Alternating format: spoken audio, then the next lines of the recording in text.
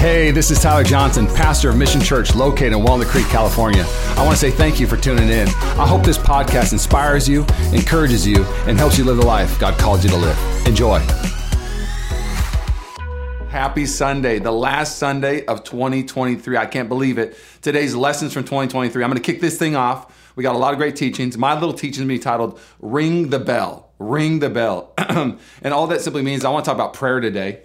And here's the thing. For the last, season of my life, I've been somewhat obsessed with studying the early church, just how they practice. Because I think you want the power of the early church, you need to practice what the early church practiced. And there's one thing I found out here was the early church believed the world was kept from flying into chaos by the prayers of the church. They thought that their prayers were directly connected to the order of culture, how culture would be blessed, how their city would be blessed. It was by their prayers. And I want to encourage you real quick, your prayers affects everything. And also, your lack of praying affects everything. Here's what I know. Every giant in the faith that I've ever met, every great church, every great movement, every great giant, one thing that they have is prayer as an engine, not a side dish. And so today's teaching, I just want it to be something maybe this may have been a side dish in your life, become the engine of your life. I love what Charles Spurgeon said this, one of the giants in the faith. He said, I would rather teach one man to pray than teach 10 men to preach. Simply put, all he's saying is this, is that, hey, 10 sermons doesn't change the world like 10 people praying changes the world. And I believe that. I think sermons are great. I think other things are great. But I think when you get the church praying, when you get your family praying, when you start praying, it starts changing everything. So here's what we're going to do. I'm going to read you a chapter from Luke 1 that has profoundly impacted the way that I pray. I've been holding on to this one for a little while because I want to make sure that I shared it on this day so you could start 2024 off with your heart stirred up, just really how important prayer is. Here's what it says in Luke 1. It's a famous story. It's actually kind of a Christmas story to an extent, but today I want you to see it as a prayer story. In the time of Herod, king of Judea, there was a priest named Zechariah who belonged to a priestly division of Abijah. His wife Elizabeth was also a descendant of Aaron.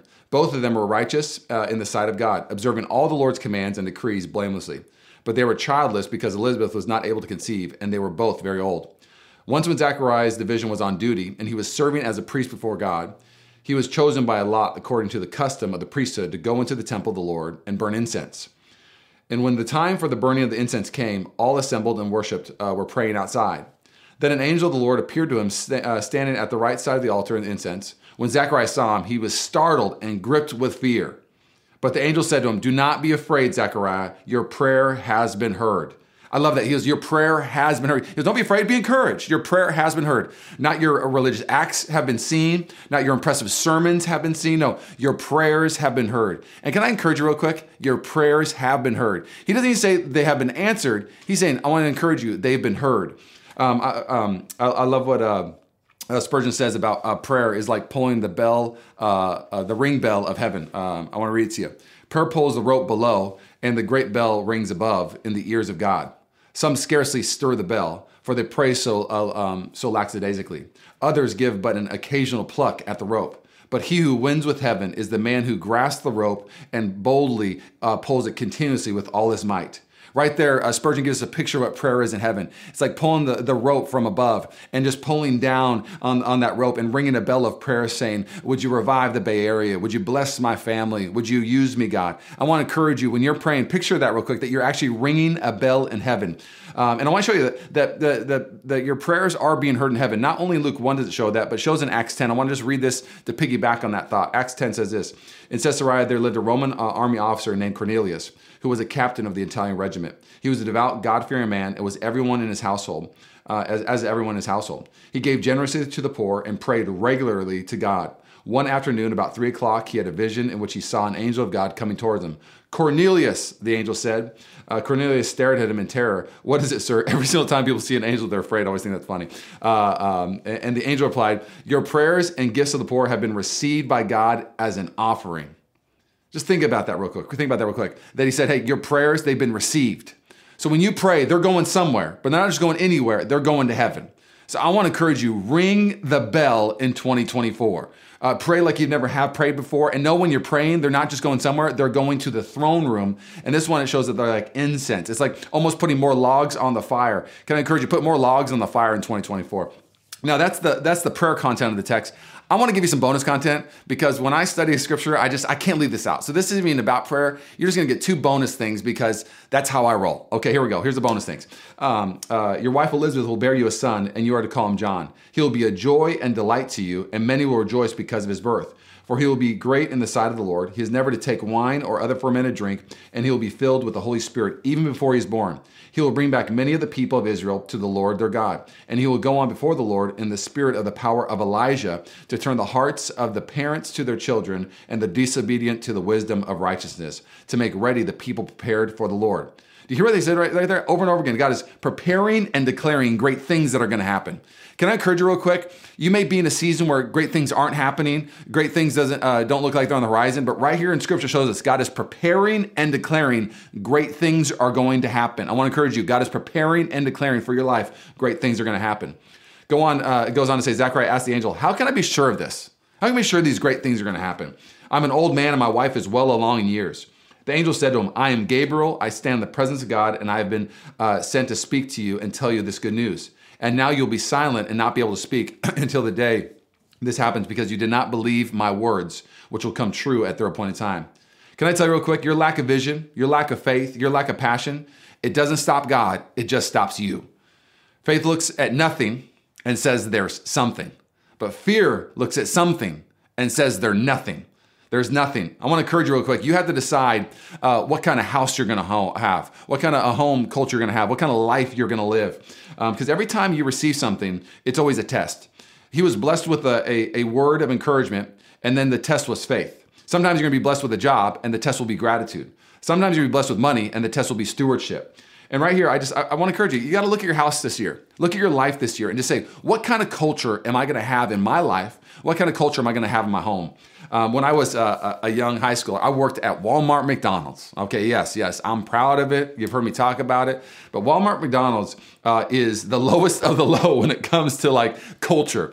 There is literally like memes and Instagram handles on just Walmart people, because when people would come to Walmart, they would wear their pajamas and Crocs to go shopping. They'd walk in and order food from me, and I'd be like, did you just roll out of bed? Like, you didn't even, like, they didn't do their hair. Like, they're still wearing their pajamas. I'm like, there's no other place you can feel comfortable and feel welcomed wearing your pajamas and not doing your hair like a Walmart. Walmart's almost like, come just as you are, a little too much.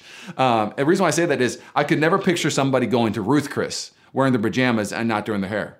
Well, can I encourage you real quick? Our house, our church house, our house is going to be a house of faith. I don't want you coming here with hopelessness. I want you coming here with hope. And I've declared that my house is going to be a house of prayer. My home is going to be a house of faith, that when God says something, I'm going to believe it. That when I don't see it, I'm still believing, because hope is what my anchor is. And so as you have this next year, you got to decide, like, what's my home going to be? Are we going to be a house where we're always worried and stressed out? Or are we going to be a house that always is celebrating what God is about to do and what he has done? I'm going to encourage you real quick. They do studies. Complaining is contagious, but also celebrating is contagious. Man, I want to be a contagious Christian in all the right ways. So that's my bonus content. Okay, now back to prayer. There's 2 things I'm going to do. I want to challenge you, and then I want to leave you with like a concluding thought of just trust. So here's my challenge to you as your pastor for 2024. The first one is this: pray every day in 2024. Pray every day. Stats show only half of Christians pray daily. Only half pray daily. I don't know about you, but like, you don't even have to pray like for a long time to pray daily, but only half. So I want to encourage you to pray every day. Become a pray first Christian.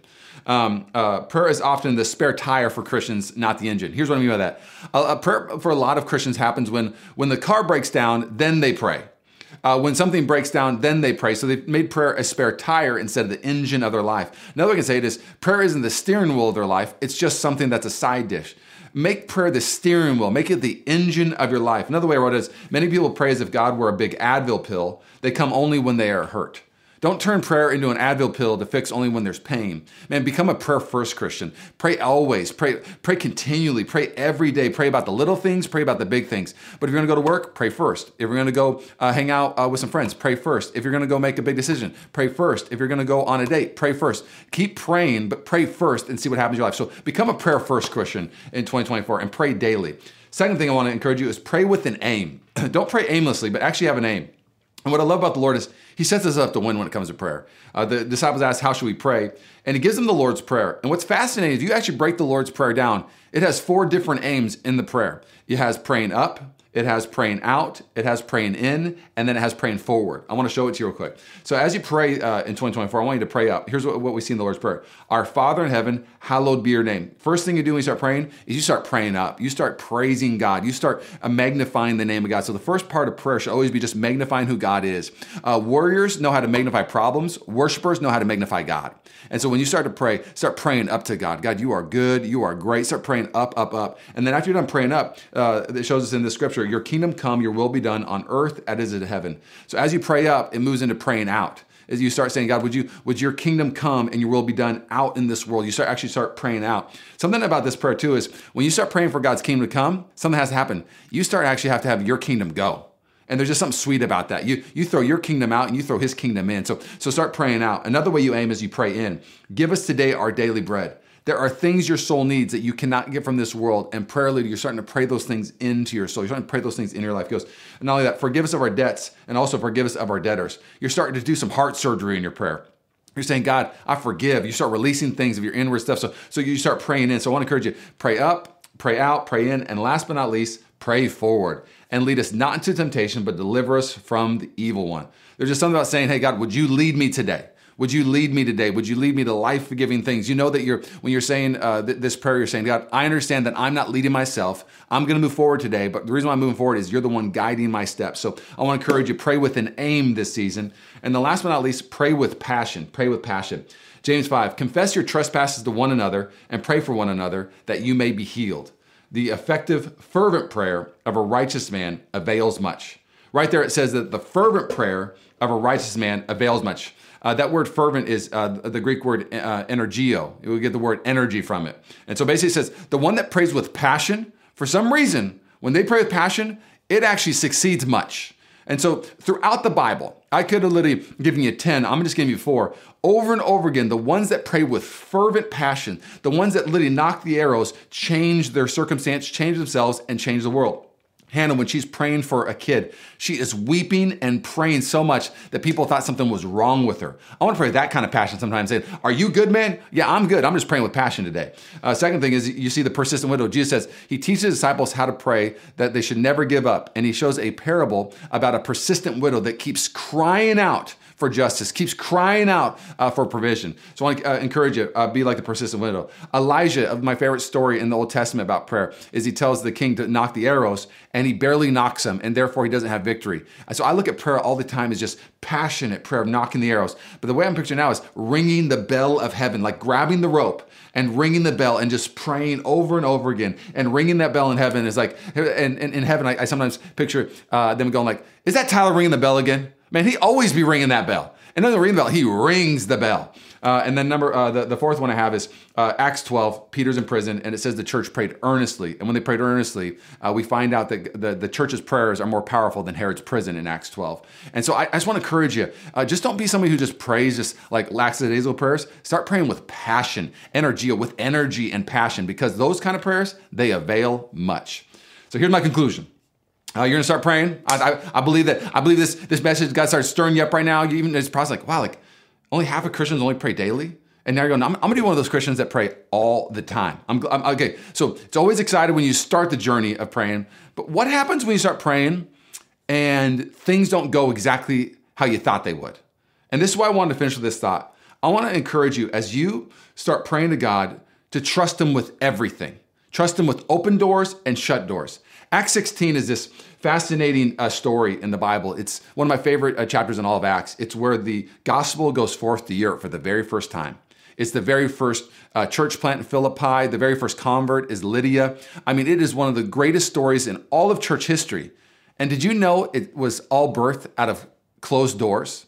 It was all birthed out of Paul wanting to go somewhere else and being disappointed having to go somewhere else. I want to read you in Acts 16 what it shows us. Next, Paul and Silas traveled through the area of Phrygia and Galatia because the Holy Spirit had prevented them from preaching the word in the province of Asia at that time. So Paul wanted to go to East Asia instead of Europe. So he's going there and said the Holy Spirit prevented him, stopped him. Other translations, it closed the door. Then coming to the borders of Mysia, they headed north for the province of Bithynia. But again, the Spirit of Jesus did not allow them to go there. So instead, they went on through Mysia to the seaport of Troas. And in Acts 16, you see that both times they're trying to go this way, and the Holy Spirit says, no, I'm going to stop you. And I can just tell real quick, if you can't pray it open, don't try to pry the door open. If you can't pray it open, don't pry it open. And what I mean by that is Paul, I found this fascinating. I think I wrote it down. It is comforting for me to know that even the apostles were not always clear as to God's will for their ministry. That they would pray about it, that they would think this is where they're supposed to go. And God is so kind in his sovereignty, so kind in his providence, that literally he blocks the door twice and says, no, I don't want you to go to Eastern Asia right now. I want you to go to Europe and plant the first church, and I have an anointed plan for you to go there. And so when you start praying, I want you to know something real quick. God opens doors that no man can shut, and he shuts doors that no man can open, even you. And so when I start praying now for my life and for our church, I'm like, Lord, open the door wide open. Make it wide open and I'll walk through it. But God, if it's shut, I'm not going to try to pry it open, because if I couldn't pray it open, I know it's a door you don't want me to go. And there's a great story the other direction in my life. And so when I think of my life, I think of your life this next season, you're going to start walking forward and say, this is what I want for my life. I want this job, or I want this relationship, or I want this provision, or I want this building, or I want this home. And as you start praying for things, and when you hit a shut door, can I encourage you, trust God and go, okay, if this is shut, that means there's a great story this way. And sometimes we think the great story is that way, but no. God knows how to shut the right door and have a great story come this way. Can you imagine if Paul and Timothy would have never went to Philippi? Like, what would Europe look like? Again, God knows best. And so as you enter this next year, I just want to encourage you real quick, ring the bell. Ring the bell like you never have before in 2024. Ring it like you've never rung it before. Pray about everything. Pray first. Pray with passion. I started my prayer time differently when I came back from a sabbatical 2 years ago, and it has changed my life dramatically. Like I said, every great person I ever met, I knew prayer was not a side dish. It was the engine of their life. And can I encourage you? Nothing's changed my life more than prayer. Nothing. Nothing will change your life more than prayer. We have team prayer on Wednesdays. I think there's something powerful about the church gathering and praying. I want to encourage you to come out to our team prayer on Wednesdays. It's one of those powerful things. But I don't like coming to team prayer on Wednesday. Pray every day. Can I pray for you real quick? God, I thank you. I thank you for our church. I thank you for our people. And God, I believe that you're raising up a prayer army. I believe that you're raising up an army that is going to ring the bell in heaven like never before. God, we're going to ring the bell to ask you to revive the Bay Area. God, that the lost would come to know you, that sleepy Christians would wake up, and that our city would become better and brighter. We thank you, Lord. We love you. We love you. Mission Church, I love you. Have the best day. I'll see you next Sunday. Happy New Year, Mission Church. It is such a privilege to get to share with you this morning. The title of my lessons from 2023 is a question that has profoundly shaped this last year for me. My title is, Where Are Those Who Will Linger? Where are those who will linger? And I'm going to be reading today from the text, Exodus 33:11. Inside the tent of meeting, the Lord would speak to Moses face to face, as one speaks to a friend. Afterward, Moses would return to the camp, but the young man who assisted him, Joshua, son of Nun, would remain behind in the tent of meeting. I don't know about you, but I've always been a better doer than a beer. And I know beer isn't a word, but bear with me. If I'm not careful, I find rest in doing, as weird as that sounds. I find worth in doing. I find value in doing. Sometimes as a bit of a people pleaser, I find that people like me more when I'm doing things. I have a really hard time just resting. In fact, when I rest, sometimes I have this sense of like, oh, I got to keep moving because I'm being lazy. I got to do something. And so I really fall into this trap of just doing instead of being. And I'm sure a lot of people resonate with that. I'm sure I'm not the only one.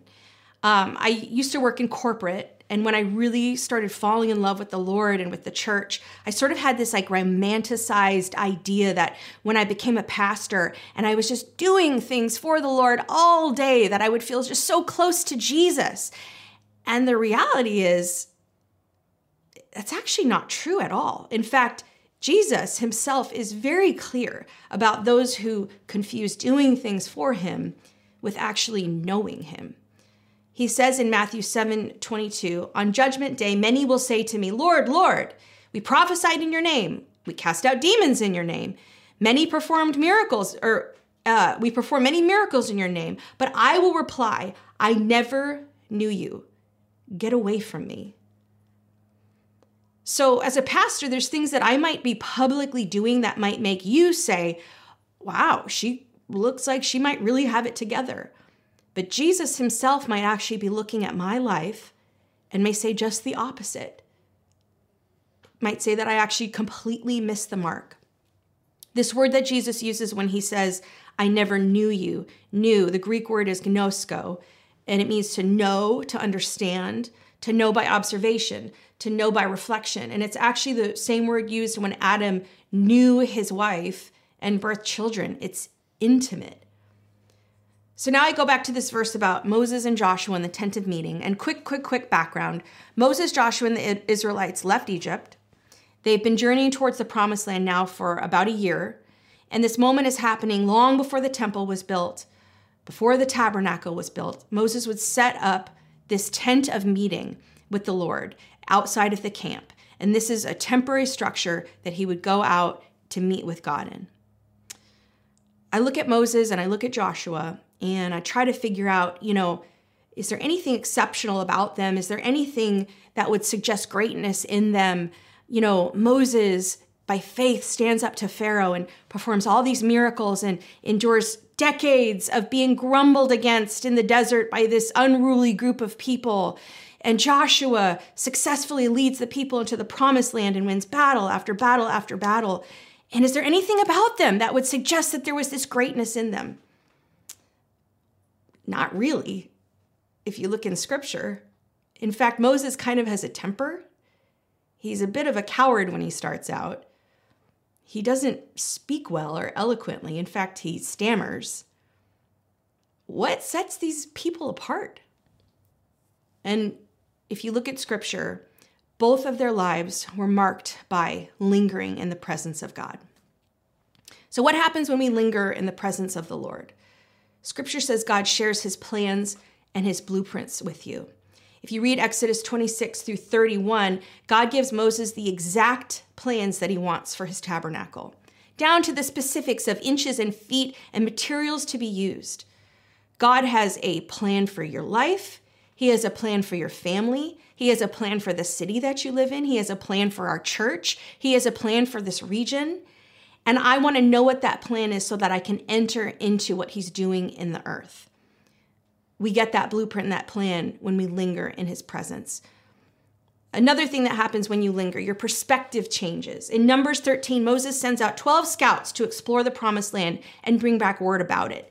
10 of the scouts bring back word that, yes, the land is indeed plentiful, but the people there are way too powerful for us to conquer. They instill fear and doubt in the hearts of the people.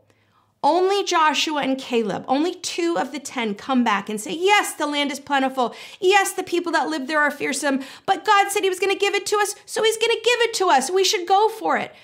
What made the perspective of these 2 men so bold, so fearless, so courageous? God changes the perspective of those who linger with him. What else happens when we linger? Scripture says God shares his secrets with us. Psalm 25:14, the Lord confides in those who fear him. He makes his covenant known to them. Another translation says he shares his secrets with those who fear him.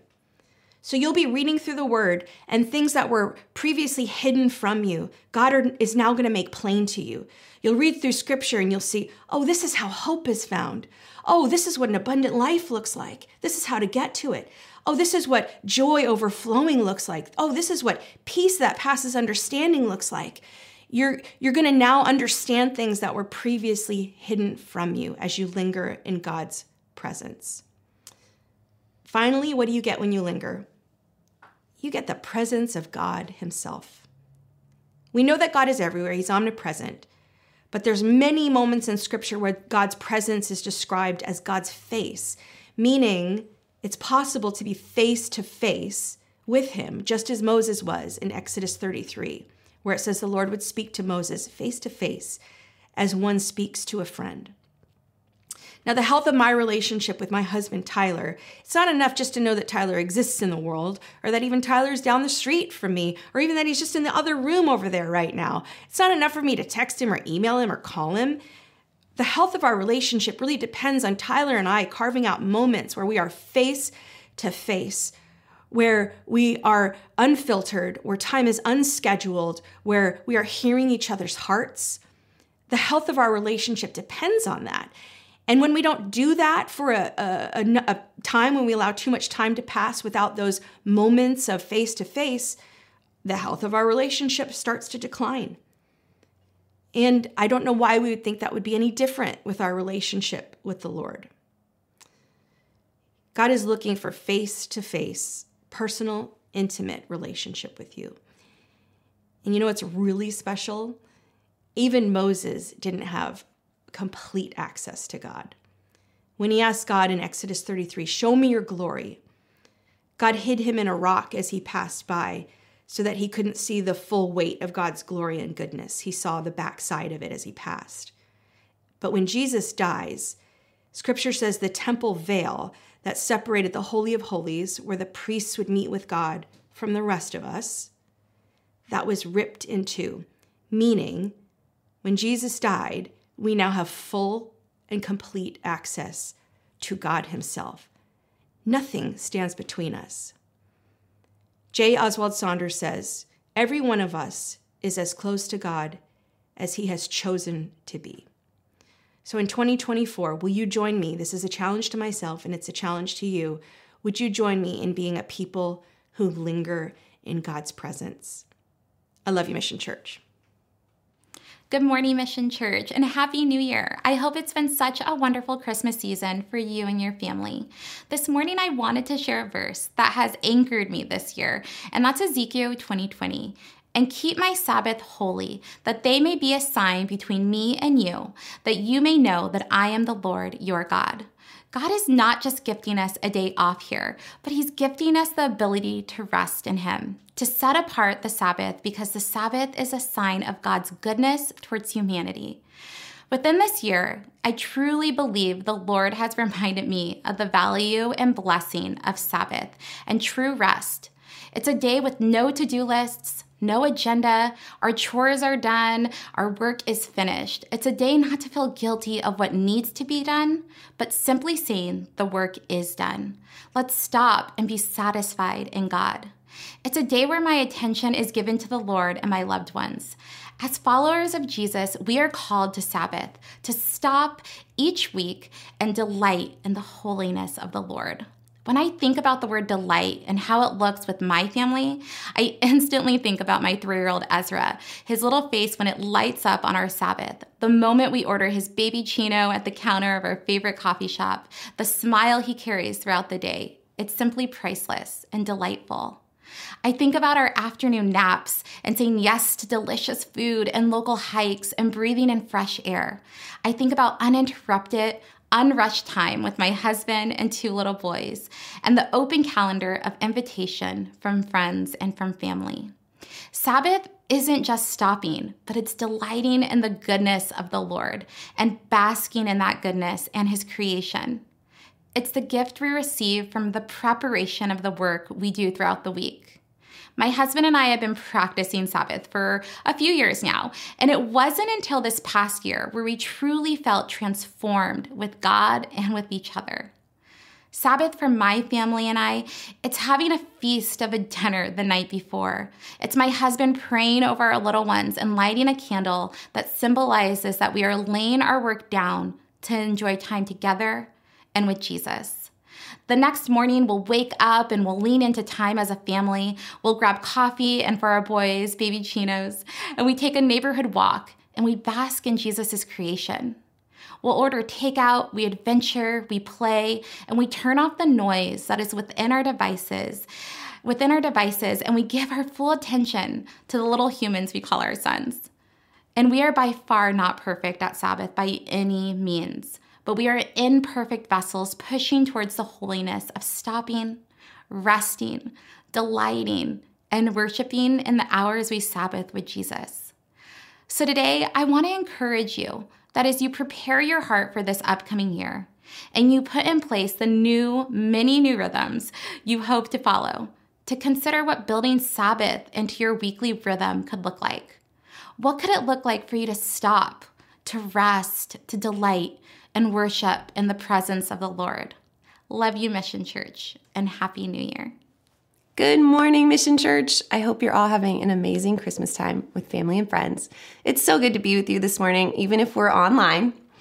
Something that has really shaped my year in 2023 was born out of two little words I came across one day, just in my morning Bible reading, my time with Jesus, and it's in the book of Hebrews. And those two words are consider Jesus. The whole message in the book of Hebrews is to run your race well, consider Jesus. To make it through trials, consider Jesus. To find fulfillment and joy and purpose, consider Jesus. To consider is to contemplate, to look at thoughtfully for a long time, over and over and over. Growing up as a kid, I had an amazing capacity to watch the same movie over and over and over. Whatever current movie I was into, I could watch it 1,000 times before I got tired of it. And I know kids do that. That's a normal kid thing, but I feel like I took it to a weird, obsessive level to the point where if you name a year, I could tell you what the movie obsession was for that year. And this is where it gets really weird. I had to have a specific snack I would eat with each movie. I have no idea why that is. So in 1988, I watched Sleeping Beauty every single day. And I always ate, remember the little cheeses wrapped in the red wax? I had to have that with Sleeping Beauty. In 94, it was Rescuers Down Under and Pizza Bagel Bites. And when I say every day, I mean every day. I think my parents got a little concerned. And then there was the summer where my mom had to step in and have an intervention because I had just gotten my driver's permit, already dangerous, and I was picking up Taco Bell every day to come home and eat while watching Independence Day for a whole summer. Now my son, Grayson, does the exact same thing. And it really doesn't make sense why we watch something again and again when we already know what happens. But I think we're just creatures designed for repetition. Like we forget easily. I had seen Independence Day 100 times, but each time something inside me would say, is Will Smith really going to defeat the aliens again? And then just the pure joy when, yes, in fact, he did defeat the aliens again. And here in Hebrews, we're literally invited to do that very thing. All throughout the book of Hebrews, Paul says, consider Jesus. In Hebrews 12:3, he makes this amazing promise. Consider Jesus so that you will not grow weary or faint-hearted.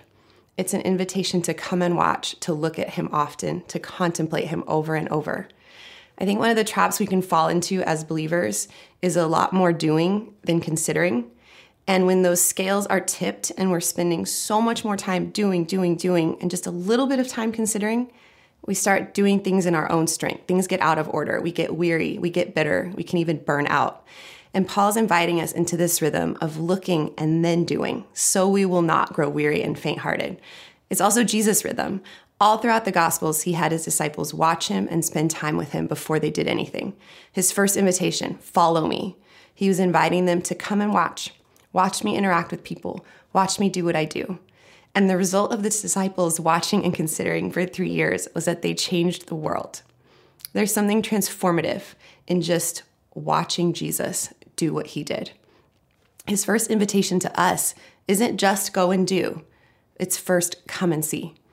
And I think as believers, sometimes we can think we've graduated past the need to replay the story of Jesus over and over. We think, yeah, I know Jesus. This is not new information. Miracles, cross, empty tomb, got it. But Jesus says, blessed is the one who still knows how much he needs me. He says, come to me, I'll give you rest. Learn from me, for my yoke is easy and my burden is light. I love how John Piper puts this. He says, the Christian life is primarily a life of contemplation. It is more exceedingly necessary that we consider, fix our eyes on, and out of a deep consideration of Jesus over and over, we are being changed.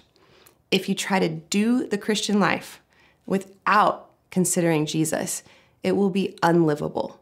That's a pretty extreme statement. And I think the easy yoke and the light burden of doing come when our first priority is looking and considering.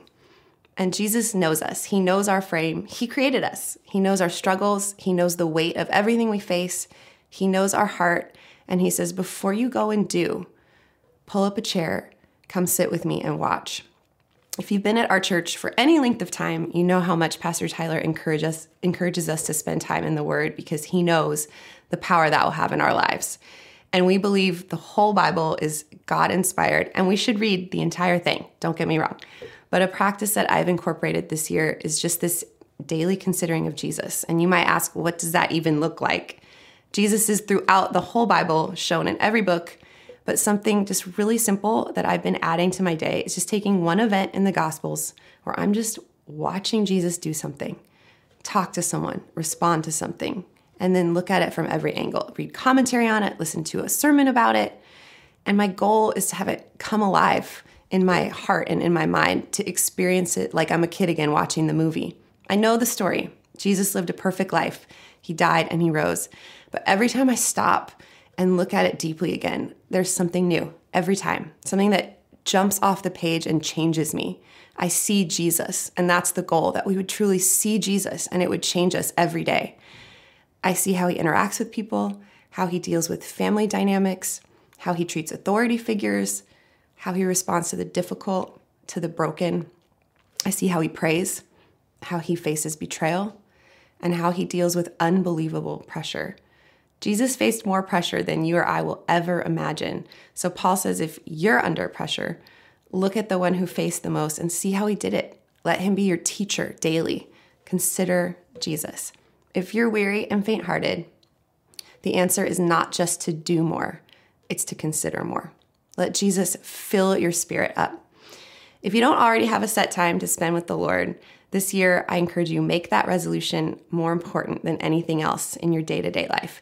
If you already do have that, that's amazing. And I want to encourage you to add considering Jesus throughout your day. Pete Scazzero has an amazing book called The Daily Office, and it's based on a monastery practice of set time with God throughout your day. Because if you're like me, sometimes I spend time with Jesus in the morning, and then it's like, okay, that was my Jesus time. I'll see you tomorrow at 6 a.m. And this is just a great way to stop compartmentalizing your life and invite him into your entire day. For a while, I even would set alarms on my phone for pausing and taking a few minutes to just fix my eyes and consider Jesus. And the goal is not, oh great, another spiritual to-do I have to add to my list. It's not that. It's an invitation from God to come and watch, to take a deep breath, to stop and consider him throughout the day. So that when I am working, when I am interacting with people, I'm still abiding in his presence. I'm still remaining in him. As we launch into the new year, as we make resolutions and plans, I just want to encourage you to make this a priority this year. I know if you do, it will be as impactful to you as it's been to me. So I love you, Mission Church, and I can't wait to see you all next year. Good morning, Mission Church. I hope that you've had a wonderful Christmas with your families. I know we all say this is the most wonderful time of the year, but over the last few years, I've actually learned that this time leading into New Year's and the beginning of January have become my favorite time of the year. We see that the world around us sets resolutions and goals and commit to their fitness and health, but I've taken over the last 3 years time in December and January and really invited the Lord. I sit with him and I ask him, what do you have for me this year? Is there a phrase? Is there a scripture? Maybe it's an intention. And I wait and I listen for what he has for me. And so for my lesson from 2023, I'd like to share with you my intention the Lord gave me last January. And so early in the year, I felt like he put on Matthew 6:33. It says, but seek first the kingdom of God and his righteousness, and all these things will be added to you. And I sensed that the Lord was inviting me into a deeper intimacy with him. And so before I get to explaining what that looked like, I think it's important to know my why. Why was this my lesson I wanted to share? And I can't share my why of 2023 without taking you back to 2022. I think 2022 might have been my favorite year yet of my life. I paid off a huge amount of debt in my life, which felt amazing. The Lord really provided a way out for that for me. I left corporate America after 12 years and got to come work for undoubtedly the best church on the planet.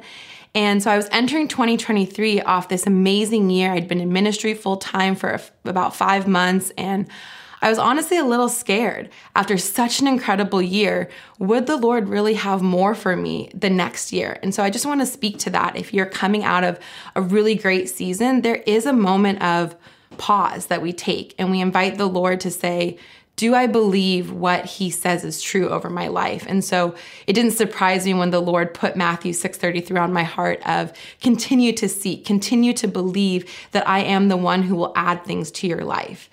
And so I can't talk about adding things to my life before taking stock of what our life really looks like. And we live in an age where information is at the tip of our fingertips. And so we are on social media all day long, and this gives us the illusion of intimacy.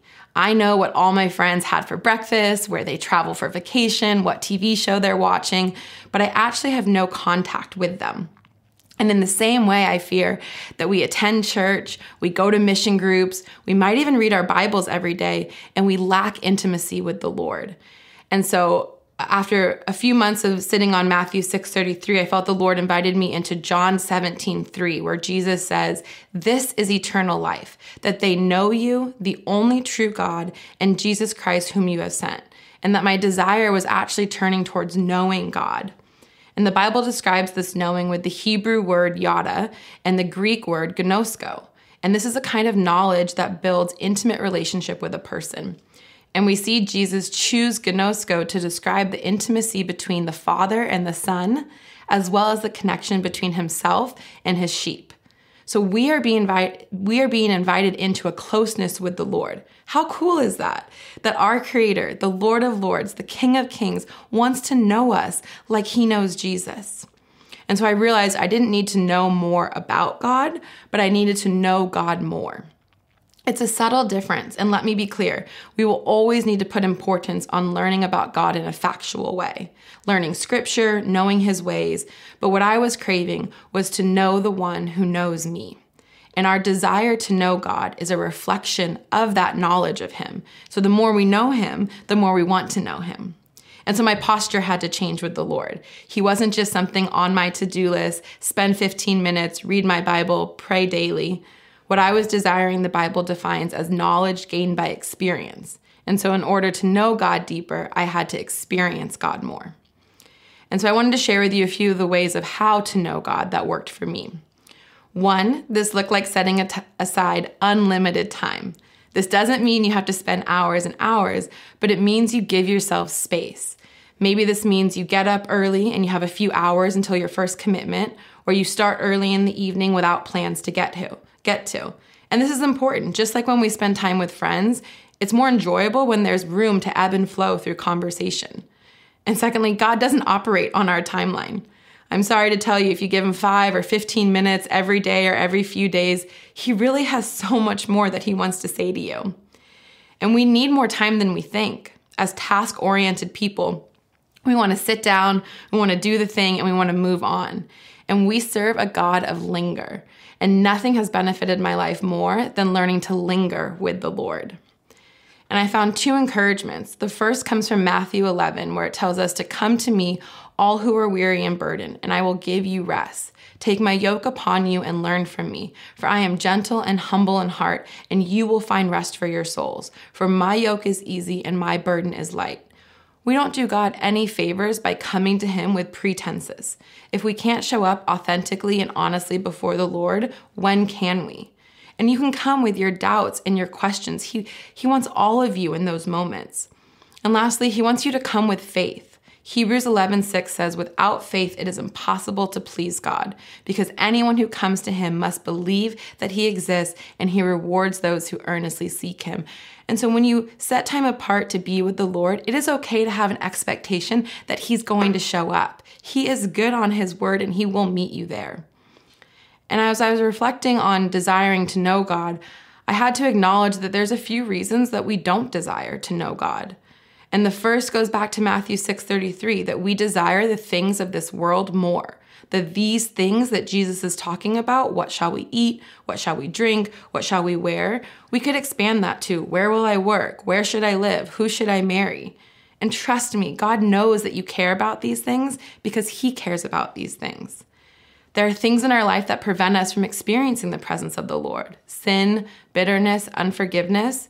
Just like when we spend time with a friend, if there's been an offense, we can tell there's a little bit of tension in the air. The same is true with our time with the Lord. That's why we're called to confession. When we spend time with the Lord, start with confessing all the ways that you've fallen short, and it will breathe this space with the Lord of just such a sweet communion.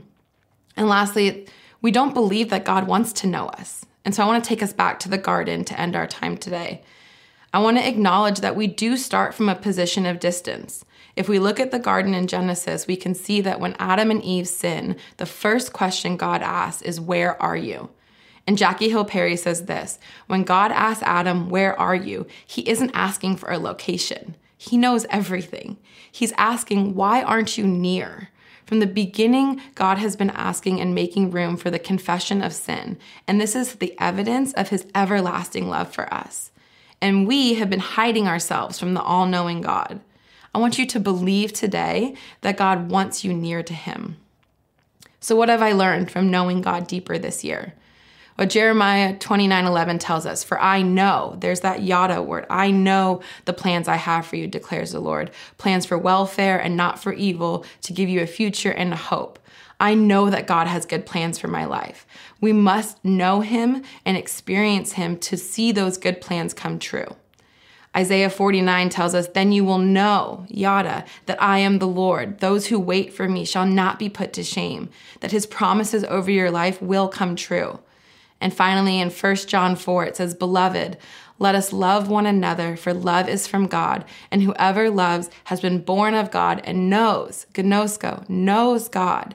"And anyone who does not love does not know," gnosko, God, because God is love. So our lives are a reflection of that knowledge of God. And to love one another, we must first know the love of God.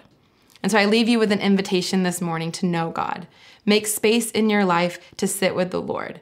Invite him to speak to you, to reveal his plans for you, and be willing to obey when he does. And secondly, invite community in. Find a few friends, share what God is doing and speaking to you personally. We can so easily focus on what we're learning about God and forget that he wants to know us personally. Mission Church, I love you, and I pray that you all would know, gnosko, know that God loves you and has incredible plans for your life.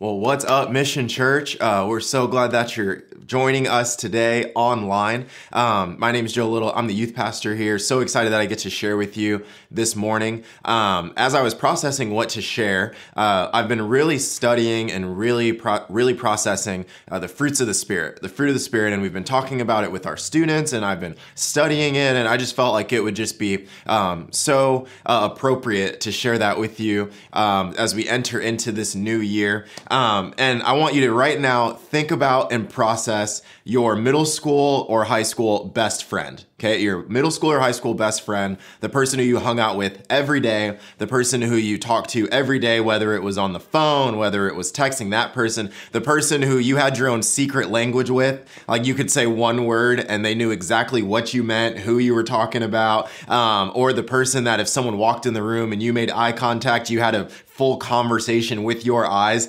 What's interesting about that is the Bible actually tells us that iron sharpens iron, meaning that the more that I hang around someone, the more that I'm around them, the more that I actually begin to act like them, talk like them, and even process and think like them. And the reason why I share that is because as we talk about one of the fruits of the Spirit today, what I want you to really think about is that it is titled the fruit of the Spirit, meaning that when we go through this list, and we're only going to talk about one today, what I want you to process is not that these are the things that you have to do in order to earn a relationship with God, but these are actually things that happen as a fruit of having a relationship with God, that as you hang around God, as you're with God, these are the things that happen in your life. And in Galatians 5:22, Paul's writing and he writes down this list of the fruit of the Spirit. He says the fruit of the Spirit is love, joy, peace, forbearance, kindness, goodness, faithfulness, gentleness, and self-control. Against such thing there is no law. And today what I really want to process and talk about is kindness.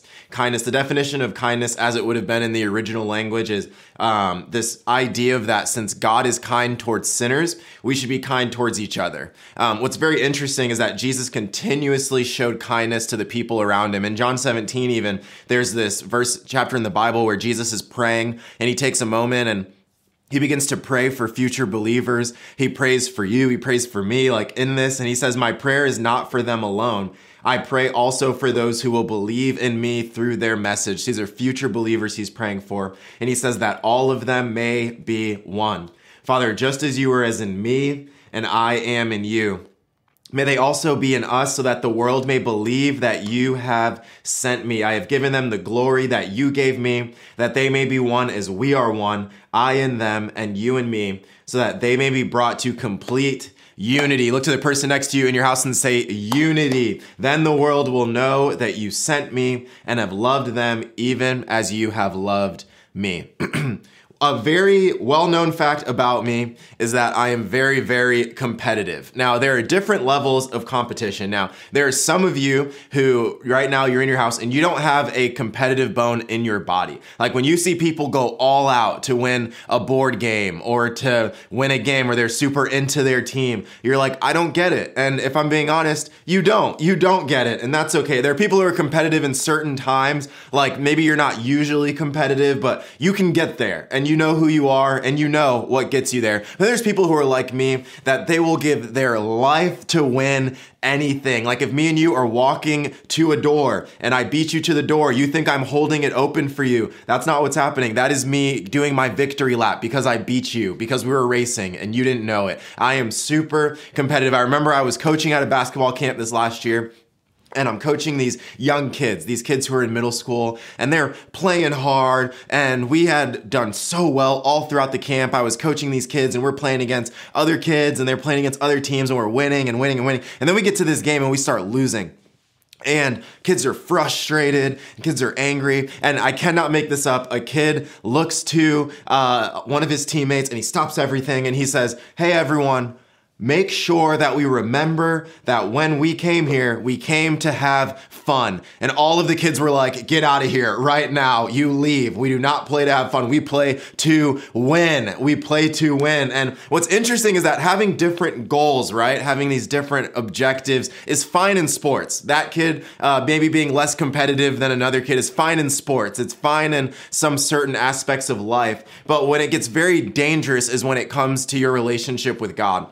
You see, Jesus, as he's talking and as he's praying for future believers, he's praying for you and for me. He does not say, "Hey, may they know every single word of the Bible," even though Bible reading is important. He does not say, "Hey, may they never miss church attendance." But what does he say? He says, "May they be brought to complete unity." The one thing that he says, "Hey, God, I'm going to pray this for our future believers. May they be brought to complete unity." The goal for the church is not that we would be divided, but the goal is that you and I would be brought together in complete unity. But isn't it funny how, even though that's the one thing that Jesus asks for us for believers, the one thing that he asks is, hey, be unified. Hey, be kind to each other. Isn't it interesting how Christians can sometimes still be some of the most divisive people? Like when I talk to people about why they're struggling with their faith, they're coming to church, a lot of times they don't have a problem with Christ. A lot of times they have a problem with Christians. Like it's never, you know what? Christ is too loving. He's too kind.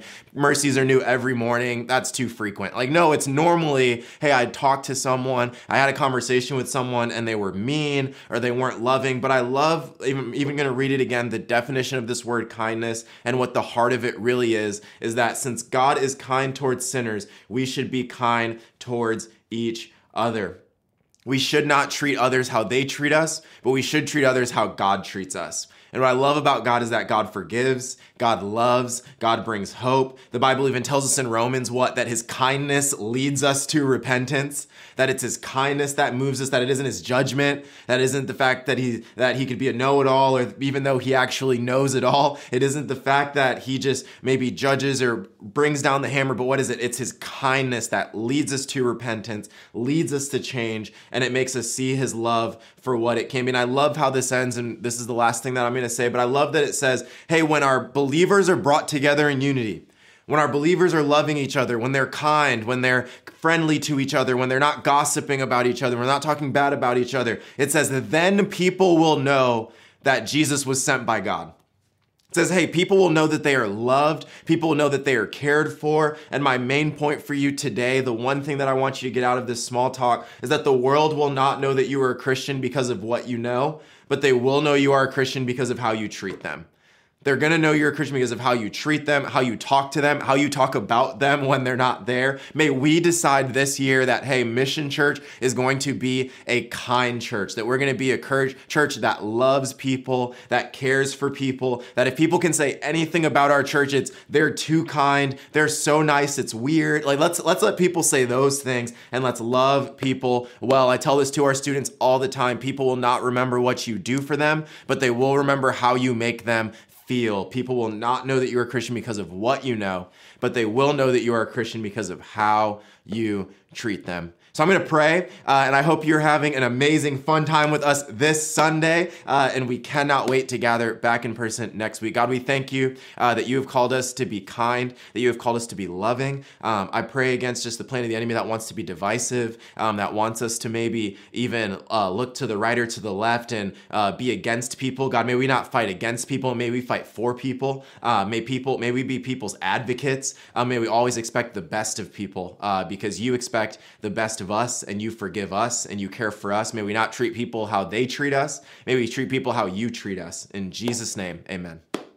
Hey, good morning, everyone. My name is Shane, and if we haven't met yet, I am the production pastor here at Mission Church, which means I oversee a lot of the technical stuff, right? The lights and the sound and those sorts of things. That also means I'm just always looking for, things we can improve, right? Is there some piece of equipment that we can get, right, to help make things run smoother? I'm always looking up in the ceilings, right? Are there cables dangling down and things that we need to tidy up or fix? And the answer is always yes, right? There's always something to do and something, something we can make better, right? And I think a part of that, if we're being totally honest, is, this isn't the most beautiful church building you've ever been to, right? I mean, it's awesome, and the Lord is using it, and we're so grateful for it. But I kind of feel bad about it sometimes. But the Lord has been showing me something this year, and it's that even though it's not the most beautiful thing on the outside, it's beautiful because what the Lord is doing on the inside, right? His word is being preached. He's being enthroned on the praises of his people here, right? Every week. And he's moving in people's lives, right? There's salvations every week. People are raising their hands, to receive Jesus into their life. People are coming back to Jesus and being baptized. And it just reminded me of this verse, right? 2 Corinthians 4, 6, and 7. It says, "For God who said, 'Let light shine out of darkness,' has shone in our hearts to give the light of knowledge of the glory of God in the face of Jesus Christ. But we have this treasure in jars of clay to show that the surpassing power belongs to God and not to us." And so that's just something I've been thinking about a lot. And it's something I want to take with me, into the new year, right? As I make my resolutions and I set my goals, right? Those things are all so great. But at the end of the day, I don't want to boast in myself, right? I don't want to boast in what I've been able to make of my own life. I want to boast in what the Lord has done in my life, right? I want to boast in what he's filled up this beat up clay jar of my life and what he's done in me and through me. And I just love that there's so much grace in that too. Maybe your year didn't go how you planned, right? Maybe you didn't check off all those boxes or do everything you wanted to do. Would you hear this morning that Jesus loves you? He forgives you. And if you just let him into your life, if you let that treasure into your clay jar, he will make your life beautiful too. Happy New Year. Well, there you have it. All those great teachings, man. Shane, I love that last one, man. There is beauty when God is at work in us too. I love that. I love that. Mission Church, I love you. I'll see you next Sunday. Saturday night, we got that pizza party. Don't miss it. Take care. Thanks again for listening to the Mission Church podcast. If you enjoyed it, make sure you subscribe so you can keep up on our weekly sermons. If you're in the Bay Area, we invite you to come join us on Sundays. You can find all the details on our website at missionchurchca.com. Again, thanks so much for listening, and we hope to see you soon.